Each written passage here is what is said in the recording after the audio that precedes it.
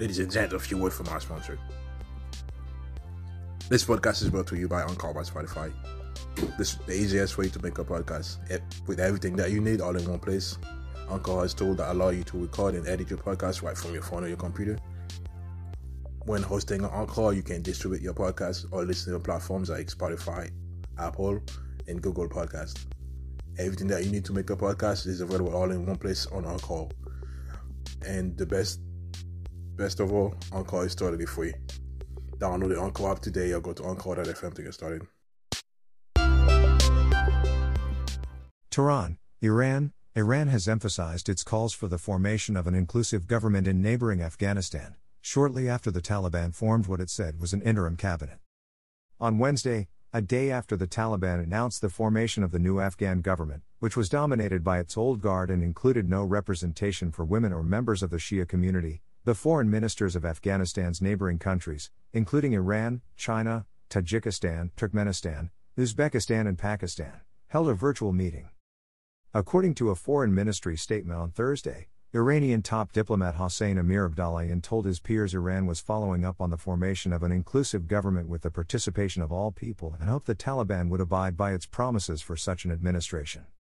Experience has shown that a non-inclusive government does nothing to help stability, peace and progress in Afghanistan, so our expectation from the foreign ministers is to announce the necessity for the formation of an inclusive government with a unified voice, he said. The administration of new Iranian President Ibrahim Raisi has had a flurry of calls and meetings in the past few weeks to discuss Afghanistan's future in the wake of the Taliban's takeover last month. On Thursday, Amir Abdullahian hosted his Qatari counterpart, Mohammed bin Abdul Rahman Al Thani, for talks on Afghanistan, among other issues. The state of Qatar believes in the effectiveness of having a unified vision to ensure a comprehensive solution for Afghanistan, the Qatari foreign minister tweeted after the meeting, the latest in which the two sides discussed the situation in Afghanistan. Horrifying strategic mistake.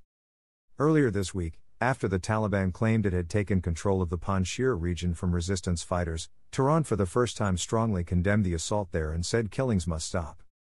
Iran has also seen protests against the Taliban in recent weeks, including one on Tuesday in front of the Pakistani embassy in Tehran, where dozens chanted death to the Taliban and death to Pakistan for its alleged role in assisting the Sunni group. Iran says it hosts close to 4 million Afghans, many of whom migrated there during Afghanistan's previous bouts of turmoil. Sharing a 900 kilometers, 559 miles, border with Afghanistan, Iran is now concerned about a new refugee influx. Meanwhile, on Thursday, Mohammad Javad Zarif, Iran's former foreign minister and now a university professor, condemned the Taliban for what he called a horrifying strategic mistake. No one, domestic or alien, can rule the valiant people of Afghanistan by force. 3 superpowers failed miserably. So will any other claimant to coercive authority, he said in a tweet. Time to engage and include before tides change again.